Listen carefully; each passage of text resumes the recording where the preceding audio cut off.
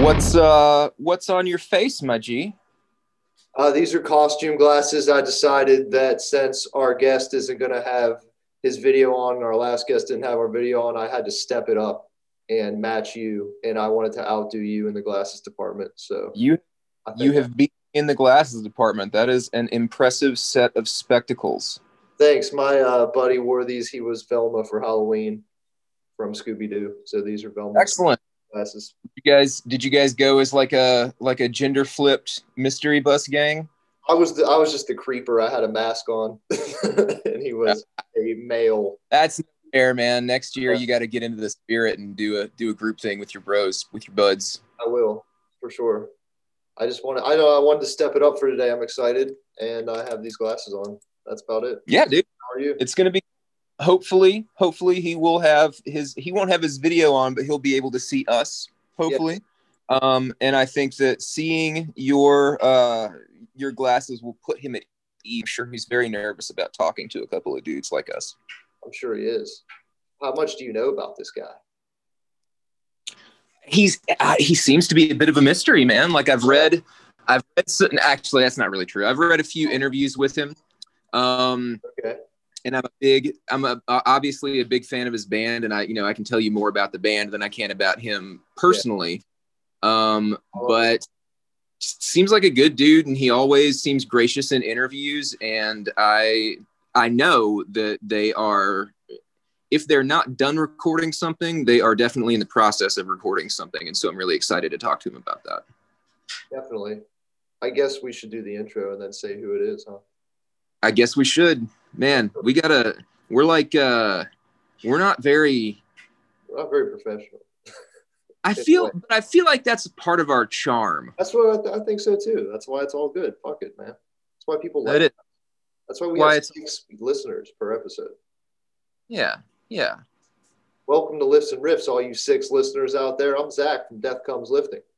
This is Schuler from Death Drive 90.5. And we're happy that you're here again to listen to our podcast where we talk to our favorite musicians in the underground. Yes, and today we have a very special gentleman joining us. He is the front man and driving force behind the band Unto Others, which used to be called Idle Hands. His name is Gabriel Franco. And this should be an interesting conversation. I'm really looking forward to talking to him about his musical influences. The band is very unique. Yes, they're different from what we usually have on the podcast, which is awesome. And just stoked to hear about it, man. I'm curious. I want to talk about the influences in the music too, because one of the things that I've kind of, and I'm sure we'll get into this with him, a recurring theme in interviews with him is when interviewers or somebody else says like, yeah, you guys have got this gothic influence. And he's like, yeah, I never really listened to a lot of music like that. Like apparently he'd never heard The Cure, and a handful of other, classic bands that founded that genre. Apparently he wasn't too familiar with them before he started putting out music and people started saying that he had, those influences. So I'll be interested to see what his influences really are. Well, let's tell because he's knocking at the door. Oh, yes. Before we get him in here, why don't you let the people know what his name is and what he does for the band? This is the frontman, singer, writes all the music behind Unto Others, formerly known as Idle Hands. His name is Gabriel Franco. That was Schuler Benson with the intro, ladies and gentlemen. Please hold all applause till the end while we get him in here. I want to get a little theatrical. You got me wanting to tap back into my youth. I'm ready for it, bro. Couldn't be any more ready for it. It's exciting. Yeah. Hello, brother. Can you hear us? He saw our glasses and left. Check. Check.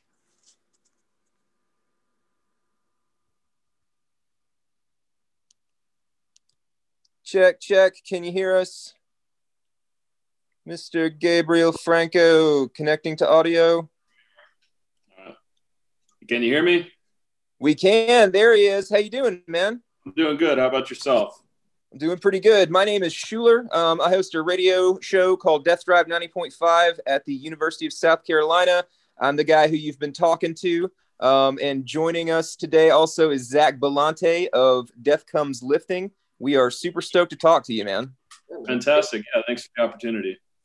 Thanks for being here, man. Thanks for letting us see your face. Oh yeah, I was like, you guys are doing that thing, whatever. I don't mind. Okay, cool, man. And we only post the audio on the podcast anyway. Okay, so. Yeah, that's totally cool. Yeah, I just didn't want to do like the posting the video stuff, just because I got you. I prefer not to. I want to look professional on my online shit, you know. Definitely. Oh man, you too. That's why we look like this. So don't worry. Yeah, you came to the wrong place, my man. Sorry, your name is associated with us now, but a couple of fuck ups ready to talk some shit. No, I always love talking shit. Here, let me close this door so my wife doesn't wander in. Yeah, for sure. All right. So let's get cracking on it, man. We've talked, we were chatting a little bit about your musical output before you got on the call here. Zach and I are both big fans. I want to talk a lot about specifically where the band is right now, but since this came up in our previous conversation, I figured this is a good place to start. One of the things that I've noticed in interviews with you is sort of when people throw the gothic thing at you, specifically talking about like influences or whatever, it seems like a lot of that kind of music is not really something that you came up with or that influenced you when you were putting together the music for Idle Hands and what's now Unto Others. One of the things that I am curious about is what influences you do feel like have really been big for you in the band. Well, when we were starting out, now a lot of those gothic influences are big, for me, because I got into a lot of those bands afterwards. Like people like, oh, you sound like Robert Smith and stuff. So I checked out, more of The Cure and more of the Depeche Mode, and I had been listening to Sisters for a long time. Fuck yes. That was like the only goth band I really knew. And I love that band, especially the first record. Yeah. I like all three records, to be honest, but, or all three of the OG records, Yes. Yeah. But, the influences for Idle Hands starting out. I was just listening to a lot of, my favorite bands growing up were like Cradle of Filth and At the Gates and like Dimmu Borgir and stuff like that. And then it slowly morphed into like bands like Journey. And I've always listened to a lot of like indie rock type stuff too. And then, the meat and potatoes, like heavy metal, like that's kind of, been my heart and soul for the past, decade or two. My high school buddies got me into Judas Priest and Maiden and all that stuff. And so, it was just kind of an amalgamation because, they were all gung-ho about old school 80s metal only. And I've always been like, nah, there's a whole world of music out there. Like, I like indie rock, punk rock, heavy metal, and goth rock and all this shit. I generally stay within the rock and roll realm, though. I'm just all about good songwriting. And so and it definitely shows. One of the things that I think is interesting is that it's very clear that you guys are sort of flying the flag for traditional metal. There's definitely a lot of punk edge to it, and then obviously the more gothic elements. It's really cool as a huge Cradle of Filth fan myself to get to talk to somebody who else is into them. So that's how do you feel a band like Cradle of Filth really influenced you, or do you still feel like that's there? Because I can definitely see some parallel, maybe lyrical in the darker fantasy stuff. Yeah, dude. So when they were the first concert I ever went to, that I bought with my own money. Yeah. His lyrics were completely inspiring to me. In fact, if you, I posted a couple months ago, I had a band in high school called Seventh Gate where I was basically trying to be Danny Filth. I'm screaming super high and it's like black metal with melodic vocals and like my lyrics are pages long and shit like that. But, like huge influence to this day. I almost don't want to meet him. I would love to tour with Cradle of Filth, but like Danny Filth, as corny as it sounds, is like one of my idols. Mainly because he's the one who got me into all this shit. My first heavy metal song I ever listened to was their cover of "Hallowed Be Thy Name" by Iron Maiden, which just kind of defined my entire musical career. It's like you know, them covering that band. You know, it's just the fusion kind of aspects. Yes. Like I was exposed to this. Like I grew up in the 90s in the woods. We always end up talking about this on that show because I feel like it kind of anchors my background. But I actually heard the Cradle of Filth version of Hallowed Be Thy Name before I heard the Iron Maiden version. And when I got into the band, that was right after they had reissued Cruelty for the first time, Cruelty and the Beast. And that shit was just absolutely huge for me. Yeah. One of the things that I think that a lot of people resisted at the time, because there seemed to be sort of this pushback against them being classified as anything other than black metal. And over the time since then, you know, both the band and the people who listen to the band have come to embrace just the band being more of a theatrical extreme metal thing. And I think that now that they've sort of been distanced from black metal, you can more clearly see where what they do and what they have done influences people in other genres and people who are making music that might not on the surface be that close to Cradle of Filth. And so it's cool to sort of look at that role that they might have played in getting you into heavier music, but also whatever influence they might have now. Yeah, well, I mean, and you know, to the people who talk shit on bands like Cradle of Filth, I'm like, you don't like them, don't listen to them. Fuck off. Like, I don't want to hear it. Like, for real. I don't have time for it. You know, it's like, listen to music you like. Why don't you talk about music you do like? Like, why is this such a problem for you? And, you know, of course, this is like what people do in their early 20s and late teens. They're like, that band's not cool. This band's cool. You know, I've just never been into that, you know, what do you call it? Elitist kind of culture, even though I've been literally surrounded and enveloped in it for my entire fucking musical career, basically. So where's you from, man? Portland, Oregon. That makes sense. Okay, I was gonna say, are you somewhere like hipster like that? The music scene's kind of all like that. Yes, and I probably have, you know, aspects that people would call hipsterish myself. So whatever. Well, was it your intention with the band to bring all those influences together and sound like a hodgepodge of all you're into? Everything from Journey? There was never any plan. It was just play music I like, and you know, I was literally just writing riffs that I enjoy and trying to turn them into songs. And when people were like, you know, how'd this come together? Were you trying to put the goth stuff there? It's like, no, I just couldn't sing high. Okay. And so my most powerful range is like that, a low tenor, I guess. Mm-hmm. And I was like, I need to sing like that. I'm not going to fake anything, because if I fake it, I'm going to suck.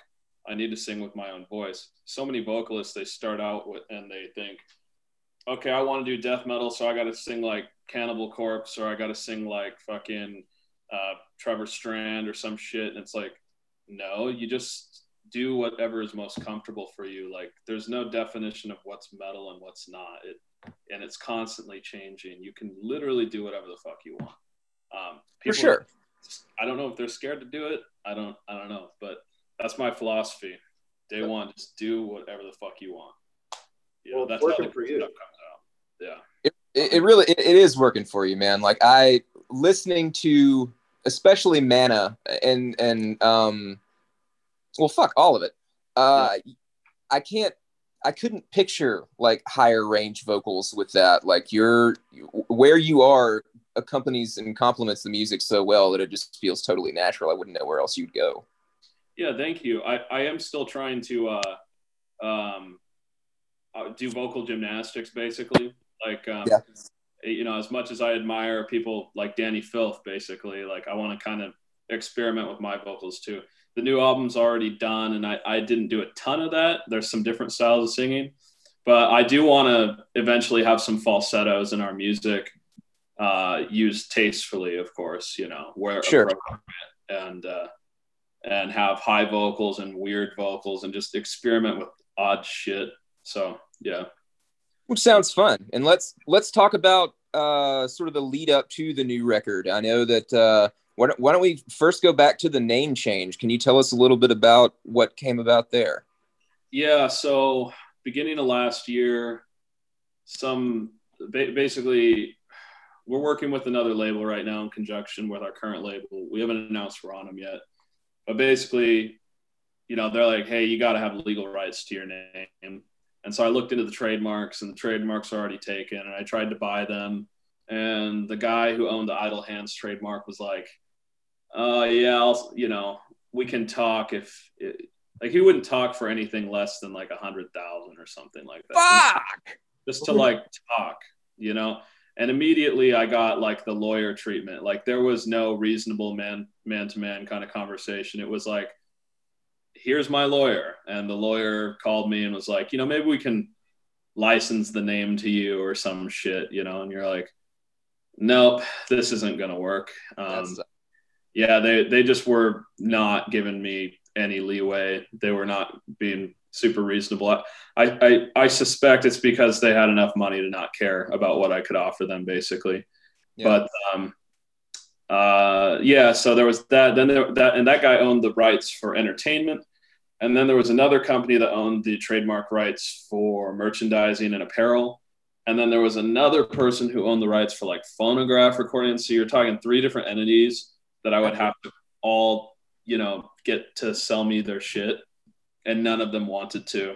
And we researched some options, even trying to be like Idle Hands PDX or my Idle Hands or his Idle Hands. I'm like, nah, I don't want to do that. Like old fans will get it, but new fans are going to be like, why is this band called Idle Hands PDX? You know what I mean? Like, I mean, it could have worked, but even then legally, you know, the lawyers who were advising me were like, dude, it's too close. We can't take a risk on it. So I'm like, sure. So I went through the name picking process, and that was like 6 months of pure hell. Just like, oh man, you ever try to think of a band name? It's pretty horrible. I can imagine. How did you guys settle on Unto Others? Or how much of this? So I know that you're you're the main songwriter in the band. I know that you're the driving force behind the band. When it came to changing the name, did you get who's playing with you together to sort of think about this as a group, or did you sort of have a singular mission that you went about finding what you wanted to change the name to, and how'd that process go? No, I just sat around by myself like I do with most of the band decisions and just mull over shit. And then when I have a good idea, kind of present it to the other guys and go, what do you think? Thoughts, you know, kind of stuff. But Unto Others was basically solidified because I was like, this is a good name. I like it. It's in canon. And the label was like, you're not going to think of a better name. We fucking love it. I'm like, okay, cool. They're on board. I was already down with it. You know, it's kind of like 2 biblical quotes. You have the Idle Hands, Unto Others. You know, it's the same. It's kind of the same vein. And it leaves the music open for interpretation. When you hear that name, it could be punk rock, it could be metal, it could be indie rock, which is exactly how I wanted it to be perceived. I didn't want to have a name that screamed metal or screamed punk or anything like that. I wanted a name that could encompass anything we do, kind of like a Rush or something like that, right? Yeah, for sure. Now you say it's in canon. Do you mean, like, is that like public domain or something? No, it's like in canon with our old style with like. Oh, gotcha. Yeah. Gotcha. Yeah. Okay. I was like, I was sitting here trying to go to the least fucking metal place possible where I'm like, is this like a trademark thing that I, what? Yeah, no. Yeah. Yeah. It's just in the same vein, you know, same kind of universe. All right. So we got a new name. This past summer, you guys went back to the well and put out Don't Waste Your Time 2. Both those songs are absolutely fucking killer, man. Before we get to the new album, why didn't those 2 tracks, which I feel like I think they date back to the Don't Waste Your Time EP, do they not? Yeah. Why did it take so long to hear those, man? Especially like, I love It Doesn't Really Matter. I love the laser battle at the end of Puppy Love. Like, dude, those are so fucking good. Thank you, dude. No, you didn't hear them because they just didn't exist. I had the drum tracks for them, but we never got around to guitar tracking. Oh.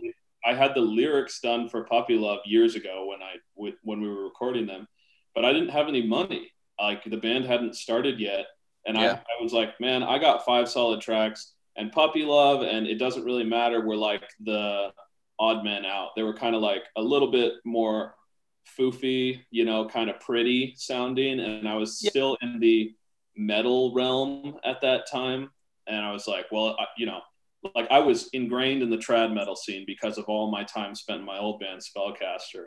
And I didn't really want to come roaring out of the gate with, you know, songs that sounded too punk rock or indie rock or kind of had weird lyrical themes. I was like, you know what, this is a pretty metal EP release and just different enough that I think it expresses what I want. And I don't have any money. Fuck it. I'm putting it out. Like, I just need to get something out and start moving because I had a timeline for touring that I wanted to get on for the next year. And I was like, I can't wait a couple more months to get paid enough to go to the studio. I mean, I was literally operating like I get paid $800, you know, every 2 weeks by my job, and 700 goes towards recording and band shit. And, you know, like it was penny work back then. Like so yeah, they sat around, and then, last year I didn't have much to do. And I was like, well, I want to finish these tracks. So I did. I'm glad that you did. I feel like they really complement the EP very well. And I've got my own little Idle Hands mix. I do a lot of running to Idle Hands, or Unto Others at this point, but a lot of that shit gets me pumped up, man. And I listen to, I'm pretty firmly in the realm of death metal most of the time, but when I do a lot of cardio stuff, since this is a / wellness podcast, I like a lot more, not necessarily upbeat, but shit that you can sing along to, shit that I can picture myself. Well, that's cool, man. You're the exact kind of person I'm looking for when it comes to, you're the exact kind of person I hoped for, the kind of fan that I was hoping was out there. Someone who is a death metal fan, but still somehow likes our music. Because, you know, to some people, they're worlds apart and they wouldn't touch it, you know, the more elitist crowds. But I feel there's a lot more open-minded people these days, especially with the internet and all that's available. And the funniest thing, my whole point behind all this was like, I would go to parties with these death metal dudes here in Portland who are all super elitist. And once they get drunk, they all start blasting Madonna and like Stacey Two of Hearts and shit. Yeah. And Journey, and they're all singing along and know all the words. I'm like, you're all a bunch of fucking posers. Like you don't tell me you don't like pop music. Like, this is okay, but like Lady Gaga's not. And, you know, like, where's the line? How are you drawing this? So I was like, fuck it, you know. Interesting. You know, and one of the things, you mentioned this earlier about being just first and foremost a fan of good songwriting. And I feel like that's one of the things that stands out so much. And I feel like that's one of the things that's given you guys the success that you have so far. These are tight songs. They all, you know, especially Mana plays together in the sense that it's an album, in the sense that you can feel those songs connecting to one another. But at the same time, like, it's fucking ear candy, man. And there's nothing wrong with that. Incredibly catchy. But also I feel like a lot of the lyrical content gives it a substance that you don't always get with music that's that easy to listen to. Yeah. Oh, thank you very much. Yeah. Spent a lot of time on the lyrics. I'm pretty anal about that kind of stuff. The main philosophy being, there has to be a point you're writing the song, you know, a purpose. If the song doesn't have purpose, why are you writing it? So absolutely, every song has a little story in it, and if I feel like I half-ass something, I don't put it out. Seems like a pretty good call, man. So songwriting wise, creation wise, you know, you've started off just writing songs for song's sake, as long as they were good, whatever comes out. If I like it, if I don't feel like I'm half-assing it, boom, that's a song. What's changed between then and Mana and now with the most recent record that's already in the can, that's recorded, that's ready to go, which we're hopefully going to hear soon? What's changed songwriting wise? Nothing. I sit at my computer and do the same old crap. I spent a lot of time on this one. I'd say more time. I mean, I got like 20 some songs I got to choose through for this record. And I will say it's gotten a bit darker. You know, I'm not going to come out and be like, this is the best record we've ever written. Like, it's a good record, I think. And I think fans of Idle Hands, now Unto Others, are going to like it, and it's going to be just different enough. You know, I don't really ever want to write the same record twice. So I don't think you're going to see that from me. I'd say what this record is the natural progression of this band, because I've tried my best to stay true to myself and authentic and honest with the lyrics and the way I write music. Yep. But life around me has changed. So that's going to show in the music. And so you're getting an authentic, natural progression. Nothing's forced. I never sit down and go, oh, I want to write a song that's like an 80s hair metal song. And I don't do that. Like I have a process I follow. If I have a good riff, I just start building a song around it like a pyramid until it's done. And then I'm done. That's it. So, and any idea I have, like the laser beams and shit, I don't hold back. Like if I hear it there, I go, fuck it, throw it in. And you know, like you have like cannon shots and shit in there. Yeah. What's that? I feel like you set yourself up well for the future. Like your name is ambiguous enough, your sound is eclectic enough that you could do anything. And I think it would make sense. Like your next album could be dark or it could be a rock opera, and it could totally work. Thank you. I appreciate that. And I wouldn't mind doing some rock opera type shit. Yeah. I mean, whatever sounds good. If it sounds good, it is good. Yeah, I've been working on some weird stuff too, but I don't know. I know when it works and I know when it doesn't. Like if it feels cringy or weird to me, I just drop it. What is do you have a good hold on what your fan base is like? Is it pretty eclectic? Is there a lot of Schulers that are super death metal that come out to your show, or is it a lot of reverse? Or for the shows that we did have, a lot of shows we had where we were opening up for people. Yeah. We only played, I mean, still in our career, I think we've only played one show. Wait, I don't think we played any a couple shows in Europe where we headlined. Okay. In Europe, we had like a lot of the true metal people coming out. Yeah. In America, in the few like hometown gigs we had, there was like, I saw quite a few goth chicks, goth people out there. Mm-hmm. We have a pretty strong like goth rock scene here in Portland, new wave kind of stuff.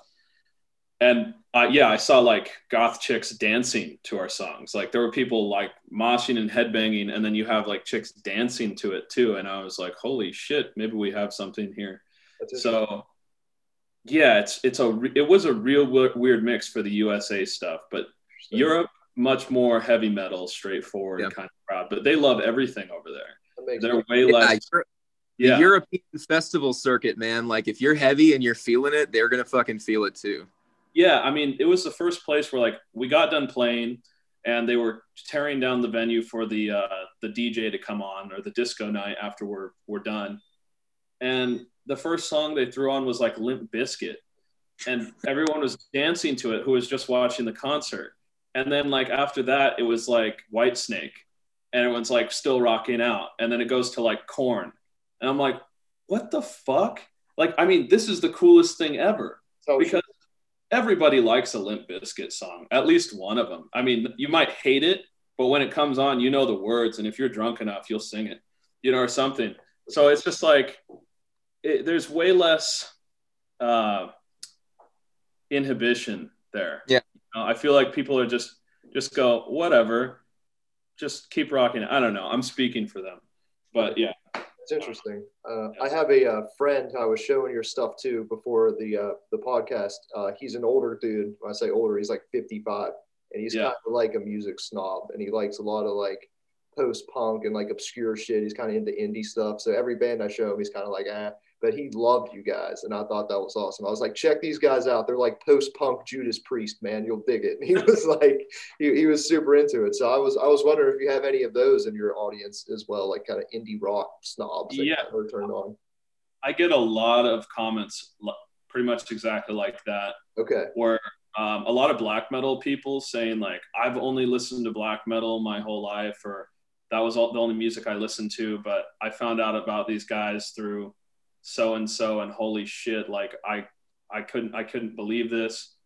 And I've had a lot of like indie kind of folks, even like some hipsterish people into the music. Sure. A lot of people, who come in and say, I don't normally listen to music like this, but you guys are pretty cool. And I'm like, fuck yeah, because that screams wide potential. And of course, like any artist, I'd like my music to reach as many people as possible so I can continue to make music, right? Right. So, Yeah. I mean, the thing is, I'm gonna keep making music no matter what happens because I don't have anything else to do. This has never been a money game for me. I don't give a fuck about being famous. My only goal with this band is to transcend what I thought was my best, to write a song that I can listen back to later and go, holy shit, I didn't know I wrote that. That's the goal. Yeah. Like, to write like one of my favorite songs of all time is Dust in the Wind by Kansas. And, Sure. if you ask me my favorite, that's the one I'm going to tell you. I want to write a song like that, a timeless song. I don't know if I've done it yet. I don't think I have, but all I know is I got to keep pushing and driving and grinding. And eventually I think I'll pump one out. And if I've done that, my job's done. I do think that you draw from enough influences, and I feel like whether it's the band's musical aesthetic or imagery or whatever, I feel like it also appeals to enough different groups that you're going to get the kind of crossover you need to get something that's really going to resonate and really going to spread. Because like you said, or like Zach said a minute ago, I feel like your band is definitely a band that people tell their friends about. And what I mean by that is like, I've talked about your band on my show before, and my show is a strictly death metal show. But I like to do like a year-end roundup with sort of non-death metal stuff. Also stuff for the university blog that the radio station has. And it's been interesting to see some of the crossover that recommendation has gotten. Like, I haven't heard anybody yet who's been like, I don't, this is not really for me. It does seem like there's enough going on that it's going to appeal to pretty much anybody that you play it for. I feel like if they like heavy music, I feel like that's the middle ground there. Yeah, I mean, I'm hoping so. I've heard quite a few people echo the kind of similar sentiment. Yeah. And I do agree with you. I think people have been talking to their friends about us because I follow our Spotify, monthly listeners pretty closely, and they're slowly just going up. And there's never been less going on with the band right now. Yeah. And they're still going up. Most bands and every other band I've been in, the listens go down. You stop working, you stop doing, they go down slower and slower, and then that's it. But this band, I do nothing and they go up. And I'm like, all right, cool. Like fucking A. How much of the sort of the growth of the band and what is otherwise a dead period and the dead period itself, meaning the time that you spend, how much of that do you credit to what's been going on in the world over the last year? What's the pandemic been like for you, been like for the band? Do you feel like maybe people are staying home and finding out about new shit that way because they can't go anywhere? I mean, I think we would have had a much larger fan base at this point were it not for the pandemic. But Sure. I don't know. I don't think I know how much the pandemic is affecting how people listen to our music. So I don't know. I don't know. Yeah. How about your life? Oh, my life? Yeah. Well, honestly, it's been like the shittiest year ever. Damn. In terms of feeling fulfilled in my life, everything that I like to do has been pretty much taken away from me. I would spend my free time hanging out with friends, riding my bike, going to concerts, and touring. And now, I mean, it's not everything in my life. I have my wife, I have my cat, my family all live here, but you don't get to see those people as much. The dinners stopped. With my in-laws and with my dad and my mom, we don't do that shit anymore. It's a lot of time just inside. I ride my bike way less because there's nowhere to ride it to. You can't ride it to a bar. You can't ride it to a concert. You can't ride it to your friend's house or a party. And, I haven't really replaced it with anything. I just work more. So it's like work all day, go for a walk, work, go to bed, repeat. And it just feels like one long day, to be honest. Yeah. Yeah. So do you feel like any of that misery and monotony made its way into the new record? Not that the songs are going to be fucking miserable and monotonous, but that like did that sort of influence where you were coming from? I think a few are miserable, but yeah, it probably did. It was almost like to quote Death. It's more of like a flattening of emotions as opposed to depression. It's Yeah. it's more of a fucking just null kind of numbness where you're just like, all right, I feel like I'm waiting. I imagine I've never been in prison before, but I imagine this is what it's like waiting to get out of prison. You know, you're like, all right, only 7 more months, man. Here we go. You know, it's just like, fuck, like, what am I going to do with my time? Guess I'll read a book. Guess I'll exercise, you know, like, Yeah. yeah, the future is on hold is what it feels like. And man, I love planning tours. I love logistics. I love, you know, doing the math and accounting and all this shit. Like I'm huge on planning and I'm not allowed to plan anything. Yeah. So yeah. That's my wife is very much in the same boat. She's a big planner. That's yeah, you got to have one, you know. Yeah. What so we talked about musical influences a little bit a second ago. You mentioned what am I going to do? You know, am I going to read a book? I'm definitely curious about since we talk a lot about horror and we talk a lot about other shit that we are consuming outside of music to entertain ourselves.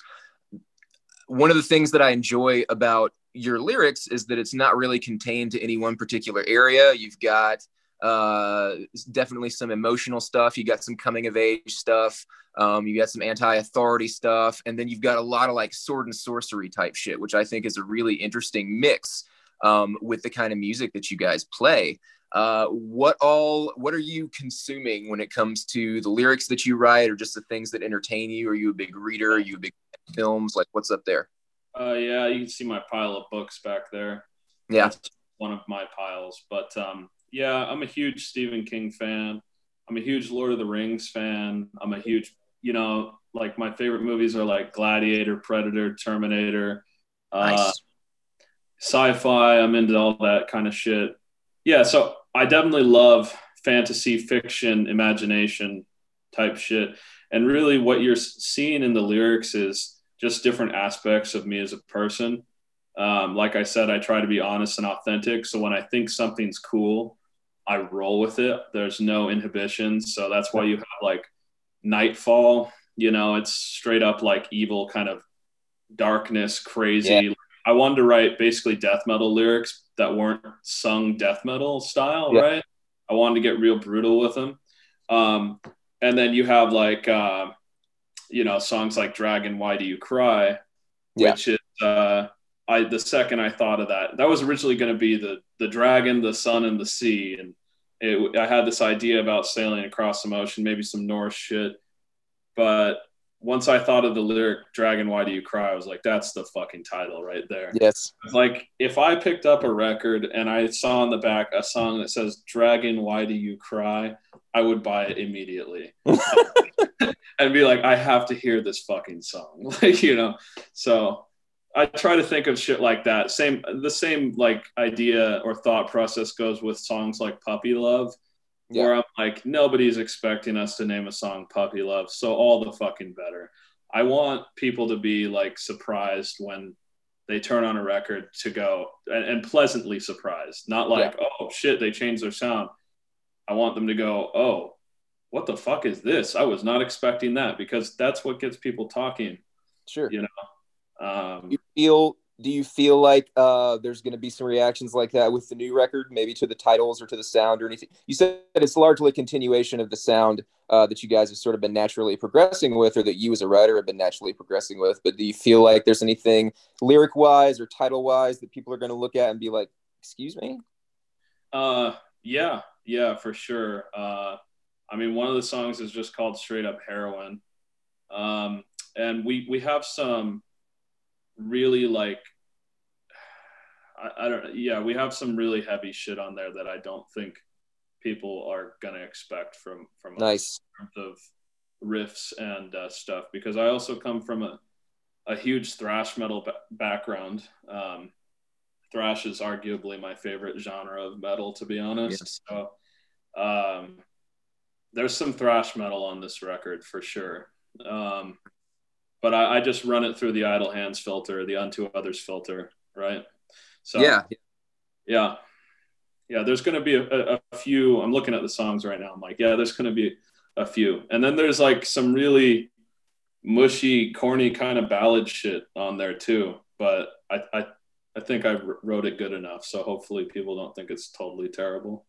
Well, and seeing all of that being part of the same soundscape, you know, there's a lot of novelty in that for me, just because like you, the majority of what I listen, pretty much everything that I listen to falls under the rock category in one way or another, whether it's like, you know, I'm a big fan of like 90s pop punk all the way up to, you know, brutal death metal. That's pretty much my spectrum. Right.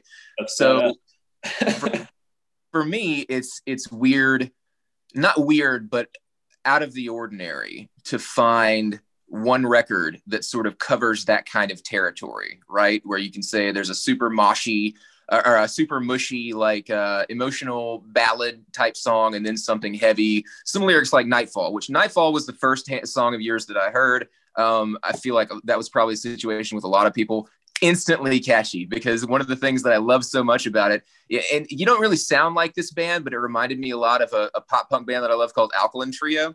Oh, yeah. One of the things that I love about Alkaline Trio is how like fucking morose and like low and dark the lyrics are, but they contrast with this sort of really poppy, catchy shit. And listening to Nightfall, you can hear all the words that you're saying. You sing very intelligibly.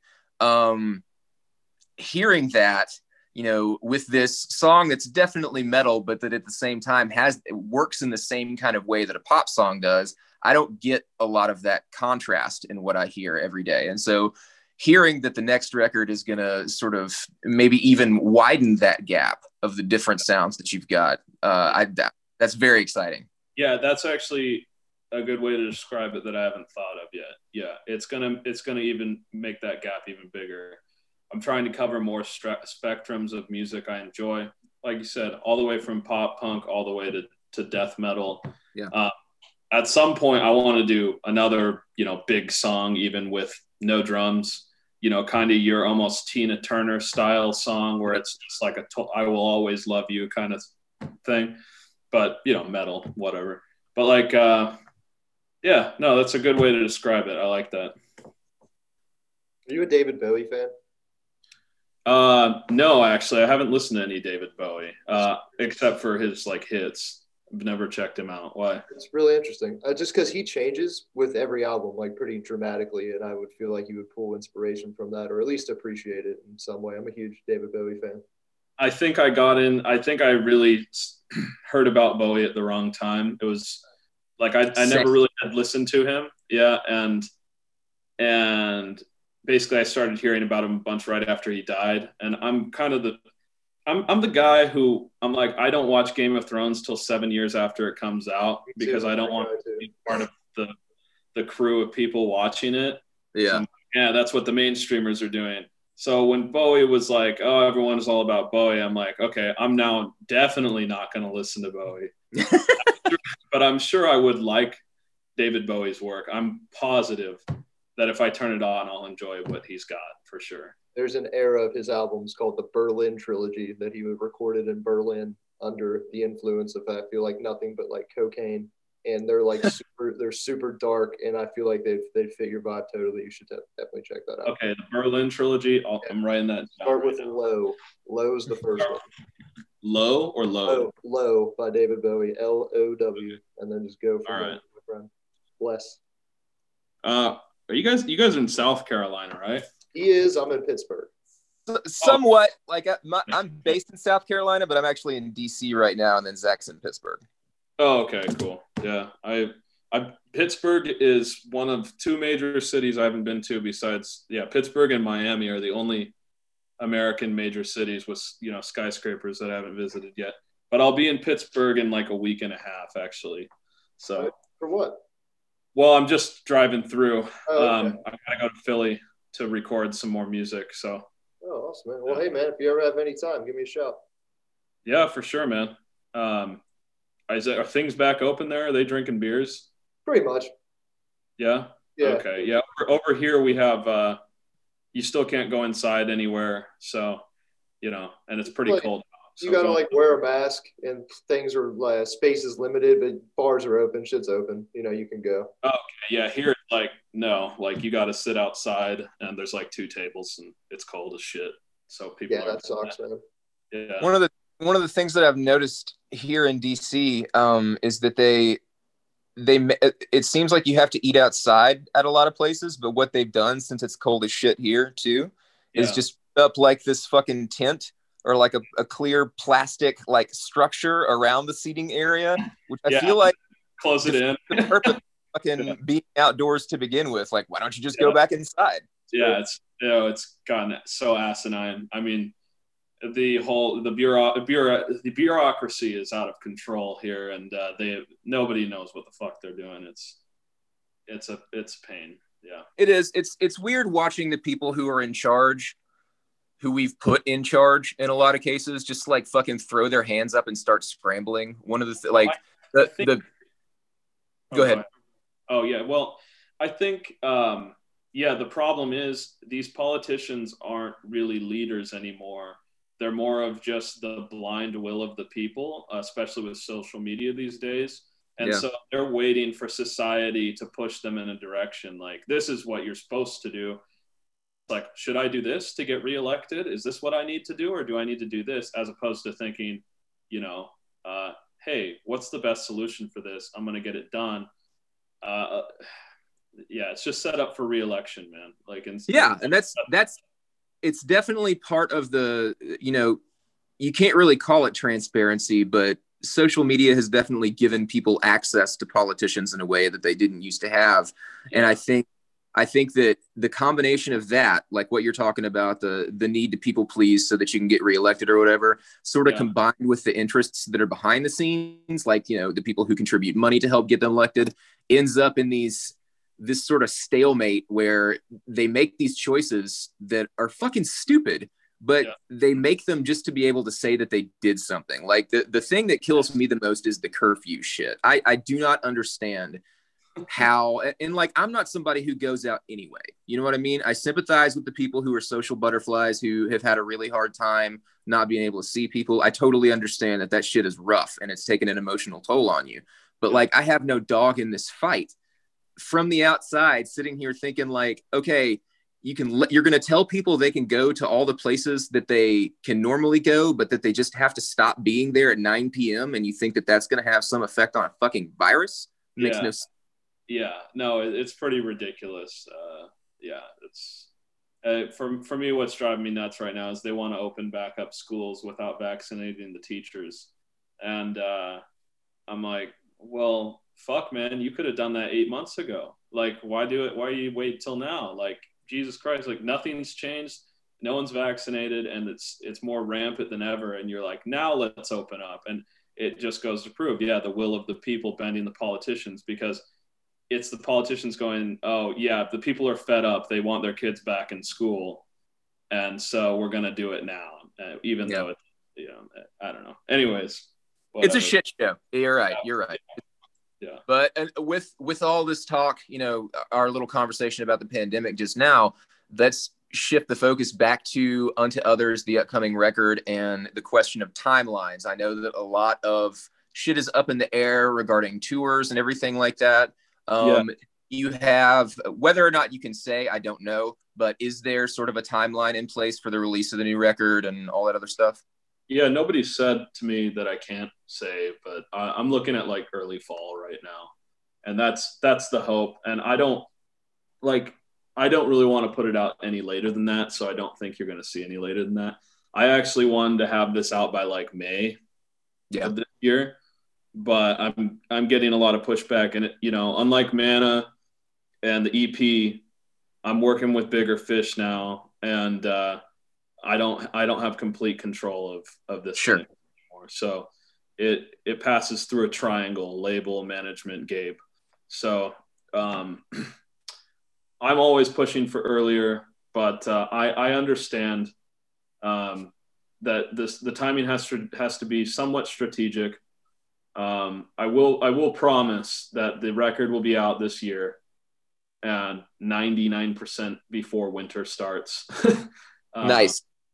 And after it's out, COVID permitting, we're going to be balls to the wall touring next year, Yeah. Well, I feel like the Halloween season suits you, man. Like Mana was very much like for 2 Halloweens in a row was very much an October record for me. Yeah. I think that those vibes definitely suit the music. And so hopefully that works in your favor. Yeah. We got some plans for Halloween stuff too this year. So yeah, look out for that. Yeah. Regarding other plans, like have you guys considered doing any of the live stream stuff? Is there any pressure from the Triangle to do that? Is that something that interests you? Or I like that, the Triangle. Yeah. Yeah, there was at first, but I'm not doing it. I respect to the bands that can pull off a great live stream. One, I just don't want to do it. Two, sure. Like I didn't get into music to be a fucking like live streaming video production manager. Like I don't give a shit about this stuff. Yeah. I like writing songs. Like even the live aspect to me of playing shows live comes second to songwriting. I just like writing songs. Interesting. And so the more, yeah, like in fact, I still get super nervous touring sometimes, but like, yeah, where was I? Something. Live. Didn't get into this to be a videographer. Oh yeah, pretty much. And so with the live streaming, I was just like, I know I feel like we're not going to get our money back in the return from how much I'd want to put into it. Yeah. So I only want to do that if it's pro as hell. Like think what Behemoth did. Did you see that? Yeah. I didn't see it. I've heard a lot about it. Fucking amazing. I mean, they basically just made a live DVD. Yeah. Great job. I'd love to do something like that, but we're a smaller band. I don't have the resources to do something like that and hire a 40-man crew for a couple of days to film in a church in the middle of Poland or something. Like so I have to work with what I can. And if I can't do it right, I'm not doing it.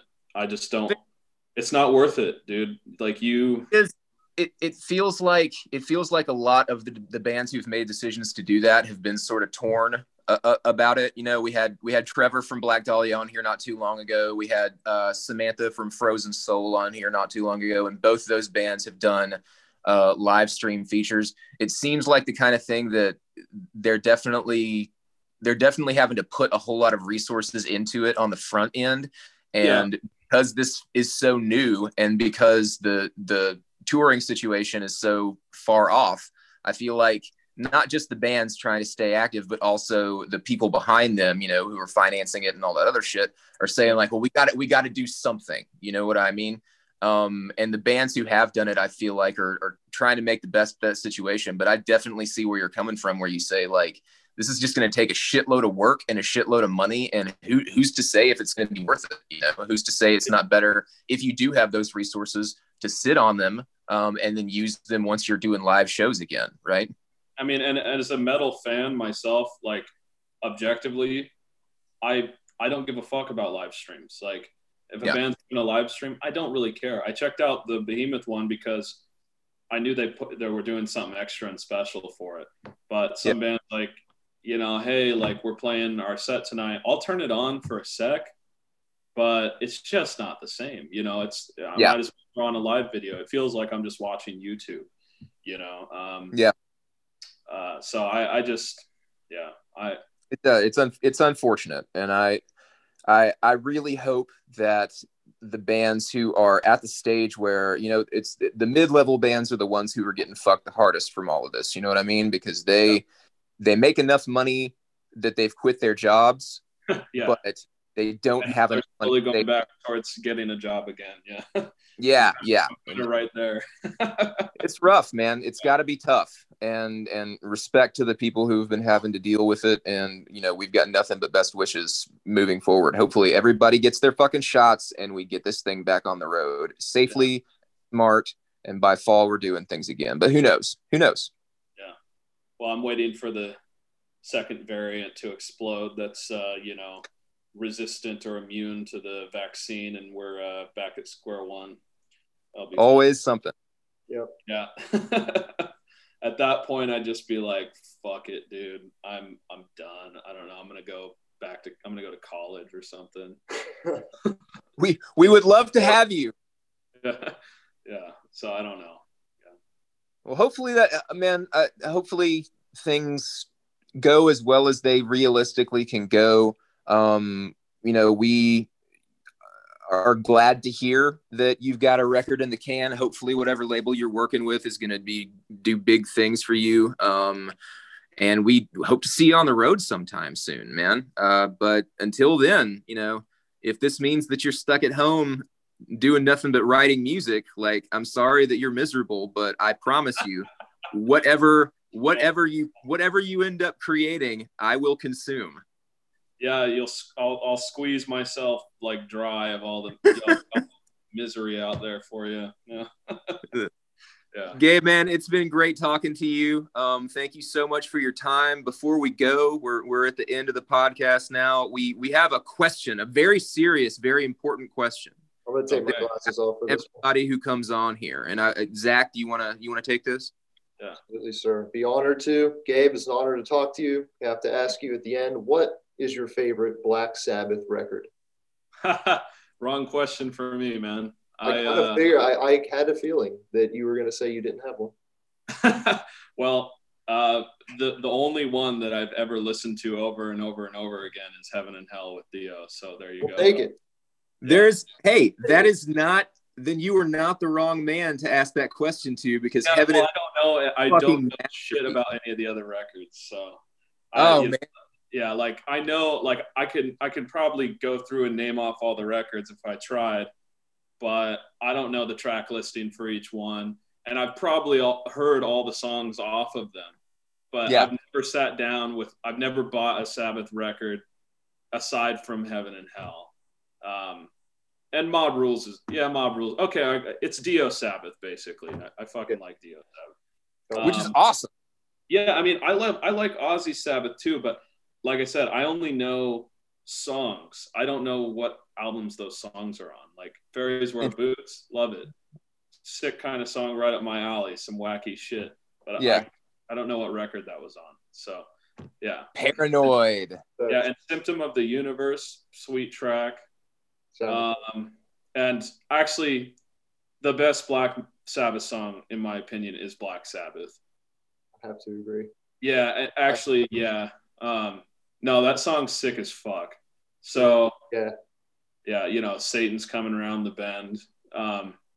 Okay, yeah, I do know a bit about Sabbath, more than I thought, but there you go. I'll say Heaven and Hell. But yeah, I think, and I might email you about this if it turns out to be something that I can't stop thinking about. I really think that you would be a fan of Tony Martin era Sabbath. Oh yeah, I mean, I've listened to Tony Martin era Sabbath, like.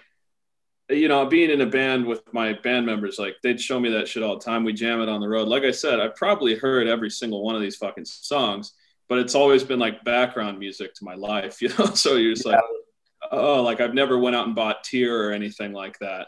And I've heard Headless Cross. It's the Headless Cross. Man, that's the shit. So I know all that shit. It's just that's cool. I never I'm holding out hope that one of these days there's going to be an Unto Others cover record, and you're going to do Lucretia My Reflection, which I definitely fucking need to hear. You do, and then Headless Cross. And me and Zach are going to be in the liner notes, and it's going to say, "Thank you for this fucking burst of creativity and genius. We appreciate you guys so much." Trilogy. We do have, at practice, we jam covers all the time. And let's see, we've done fucking Scorpions, Passion Rules the Game. Oh, Scorpions. We did Hell is for Children by Pat Benatar. I Don't Want to Be Me by Typo. Fuck yes! That one's like Right. That's like basically Idle Hands already there on two others.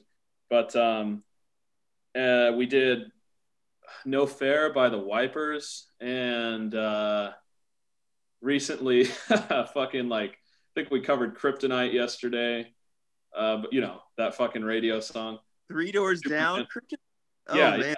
Yeah. And good for you guys. Yeah. Yeah, we all jammed it. Like someone started playing the riff, and then we played the whole song, and we all knew the lyrics, and we finished it, and we all look at each other like, "You like that song?" I'm like, "Yeah, I think that song's pretty sick." And we're like, "Fuck it, that's one of our covers now." That's funny. Yeah.